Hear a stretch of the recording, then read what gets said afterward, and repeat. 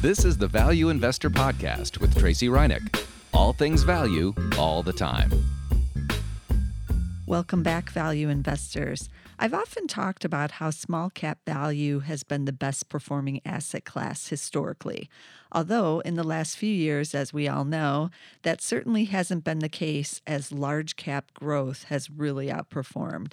So I took a look at what's kind of happening recently. So over the last 2 years, I just looked at the regular S&P 500 because I know that a lot of people invest just in the overall index. And that's up 33% versus a little bit less, but not quite so bad. About 31% for the S&P 600 small cap value. So that's not the overall S&P 600, just the small cap value. So it's not trailing too badly. But when you go out even further over the last 5 years, the S&P 500 is up 75%, and the S&P 600 value ETF is up just 50%. So value has really been taking a hit against basically the overall market, and then growth is up even more than what the overall market is. But year to date, small cap value is not doing too badly. So the small cap value S&P 600 is up about 11% year to date versus the S&P 500 of 7.5. But if you look at that growth, small cap growth index, that's up significantly more. It's up about 20%. So that's still outperforming, but small cap value is not doing too badly. Just small caps in general have rebounded a bit here in 2018 because they had been lagging. So as I like to point out, the small cap value story isn't going to stay lagging for forever. And we've already seen some rotation just into general small caps. So value will come into its own at some point. And it may pay to prepare your portfolio for when that performance reverses. It's always hard to think that growth will go out of favor and value will come back in, but it will happen eventually. So, how do you create a small cap portfolio, or at least incorporate small cap stocks into one that also includes ETFs? So small cap stocks, as you know, aren't easy to invest in for several reasons. I've covered some of this before, but it's always wise to look into it again. And some of these reasons are actually very pertinent to today's podcast, because when I get to the part with the stocks in there, you'll know why. But okay, so one of the reasons is not many analysts cover the small cap companies. So there's fewer estimates. There's just less information in general. Some may only have one or two analysts. If they have more than that covering it, it's pretty good. If they're having 3 or 4 people covering that company. So there's just not much out there, and that kind of messes up with the rank and with the data when you have fewer estimates. Also, as you know, the small cap stocks are more volatile for obvious reasons, but many times they also trade with low volume, which increases the volatility, and that makes them a little bit harder to buy and hold. Also, diversification is challenging. You have to own a bunch of them. So if you're buying the small caps, you probably need at least 5 to 10 to make it somewhat diverse in your portfolio. And that's a lot harder to do.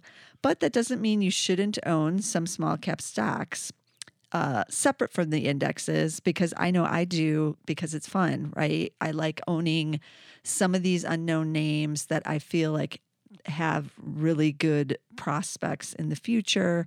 And so I'm taking some of those issues that go with small caps and dealing with it essentially. But it does annoy me sometimes when I can't even find out, any kind of update after a company reports earnings.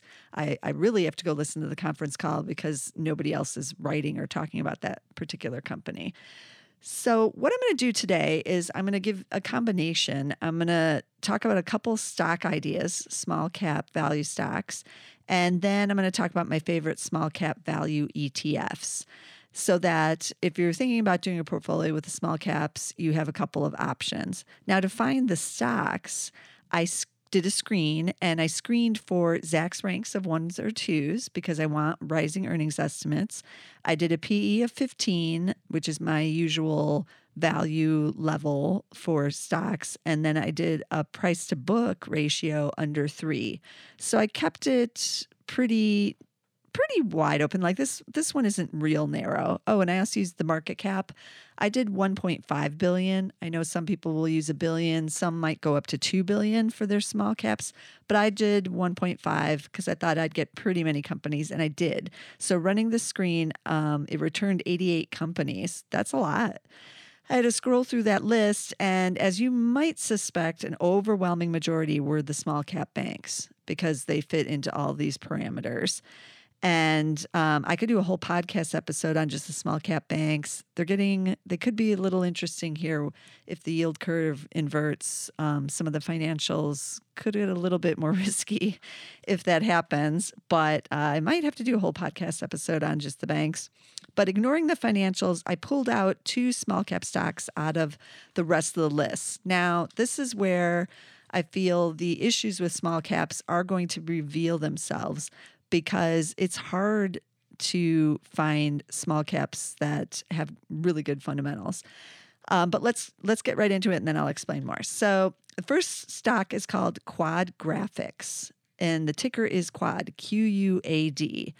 They have a market cap of 1.2 billion, so they're not real small. They're not a micro cap, and they provide, this is what they said, a diverse range of digital and print services worldwide. Now, a lot of their old business used to be commercial printing, but as you can imagine, that's on the decline. So they're going over into the digital area. And as the company said, they're transitioning to an integrated marketing platform, and digital marketing like paid search, SEO, all of that is a big part of that. So I'm not sure, because I'd have to dig in a little deeper, how far along they are in transitioning and doing all that. But they're clearly aware that printing, with the printing press kind of printing, is not the place for growth going into the future. But in the second quarter, sales were up 5.4% to a little over $1 billion. And they have all the value fundamentals that we look for, but we only have one analyst, one estimate for this company. So that's one of the issues I brought up earlier, is that when you have fewer analysts, you're not getting a lot of information out there. But they expect 5% earnings growth in 2018. So that's not gangbusters at all, but it's some growth. And then a decline for 2019 of 3.7%. But again, we just have one analyst, so it's that person's opinion here. The PE is 12.4, so it is value in that regard. And the price to book is 2.4. Now, this one has a really big dividend because they have pretty good cash flow here, it looks like, and they are rewarding you for sticking around. So the dividend yield is 5.1%. That's pretty big. And the board just authorized a new $100 million share buyback program. So they're going to be doing that too. But as I said, there's not a lot of information here. And then, once I started looking at it, this is the problem with the small caps, is that it's hard to really know what's going on. But that's Quad Graphics, QUAD is the ticker. The second company, I thought, I'll get some kind of tech name in there because it has like a business in the cloud area. So I like that, right? The company's name is Ribbon Communications. RBBN is the ticker. They've been acquiring a lot of smaller companies. They've been expanding internationally. They're gaining market share in Japan. So for a small cap, it's a little unusual to get some international exposure, but this one has it. This one has a market cap of, $741 million. So a little smaller, and they don't pay a dividend. So no dividend yield with this one. These shares are down almost 8% year to date, and they were down a lot more earlier in the year, if you look at that chart. So they have bounced off those lows, but still really weak compared to what's going on with the rest of the market. So I was looking at this and I was like, this doesn't look all that interesting either, but hard to know because there's just a lot less information. So we do have 4 estimates with this one. So it's a little better than with Quad Graphics. The PE is 14.8. So it's under the 15, but it's not super cheap. Price to book ratio is just 1.3, so I like that. Supposed to grow earnings, it's supposed to see earnings decline of 5.8% in 2018, and then a little bit of gain in 2019. Again, I think that's an earning decline. I can't tell from my notes. But either way, the earnings growth is okay here. It's not spectacular either. And so you can see the difficulties even with just these two names in investing in the small caps. That's why a lot of people don't like to do them in the individual companies, because it's really hard to figure out like what's going on with these companies. And even if you're listening to the conference calls and you're following along with everything, it's still difficult to know where the growth is going to come from and the outlook and things like that. So I'm giving you these two kind of as cautionary picks, I guess, a cautionary tale about small cap stocks in general. And while these two both do have the good Zacks rank, some of the other stuff isn't as strong as I would like to see in buying a stock. But if you still want the small caps, that's why there's the ETF option. That's why I own several of these ETFs in my own personal portfolios, because it is a way to get all of these companies thrown into the mix into one thing. So let's talk about those. I brought 3 of those for you today. The first one is the SPDR S&P 600, which I mentioned earlier. This ticker is SLYV. I do own it in my own personal portfolio. It has just 458 stocks. That's why I like it. It's not as big as some of the other value small cap ETFs. So they're not trying to find every small cap stock under the sun here. They've been around since 2000. So I like that too, because they're pretty well established. So the biggest industries in this one are the financials. It's about 20.8%. Then you have industrials, interestingly, at 17.7%. And the tech is pretty heavily weighted as well at 14.2%. So you are going to get a lot of the banks if you own this one. Expense ratio is 0.15%. So not the cheapest out there, but not the most expensive either. You have to weigh your desires for these particular ETFs with the expense ratios. As you know, we've talked about that in the past. But that's the SLYV. And like I said, I do like it because it's one of the slightly smaller small cap value ETFs. The second one is the bigger one. And I do own this one as well, but this one is the Vanguard Small Cap Value. The ticker is VBR, V as in Victor, BR. And this one has the cheaper expense ratio because it's Vanguard. That's what they specialize in. And it's just 0.07%. So that's almost as low as you can go with out getting it for free, basically. And this one has 852 stocks, so nearly double what the SLYV has. Because it's so big, they can't possibly find that many value stocks. So they have to mix some growth in there. So it's not as much of a pure play value play as the SLYV. But right now, with growth doing so well, I know some of you are like, meh, that's not so bad. I'll take some growth in there with my value too. So this ETF is up about 6% year to date. That's not so horrible. It's really heavily weighted on the financials, though. It's 31% financials. Industrials are 20% and just 7% for tech. So if you're looking a little more tech heavyweight on the value side, you want to be in that SPDR fund or SPDR ETF and not this one, which is a little bit lighter. Okay, and then the third one is a little interesting play because maybe you should have some international exposure in your portfolio, because I like to have some, and I've been eyeing this one too for my own portfolio, but I don't yet own it. It's the WisdomTree International Small Cap Dividend Value. So you're going to get a dividend with this one too. That's a little juicier than some of the others. So this tracks the small cap value stocks in the developed world, excluding the US and Canada. So the biggest country holding in this ETF is Japan, and it's about 25% of this ETF. That shouldn't really be surprising given what's happened over in Japan kind of economically, that there might be a lot of value there, and also that they would pay a dividend with a lot of their companies. Then we're going to have the UK, that's about 15%. Australia's at almost 11%. So you're seeing some big developed countries there that are making up the bulk of this this ETF. Now, the industries are a little interesting. So industrials are 23%. Consumer discretionary is 20%. And then you have the financials at 15% and tech at just 7%.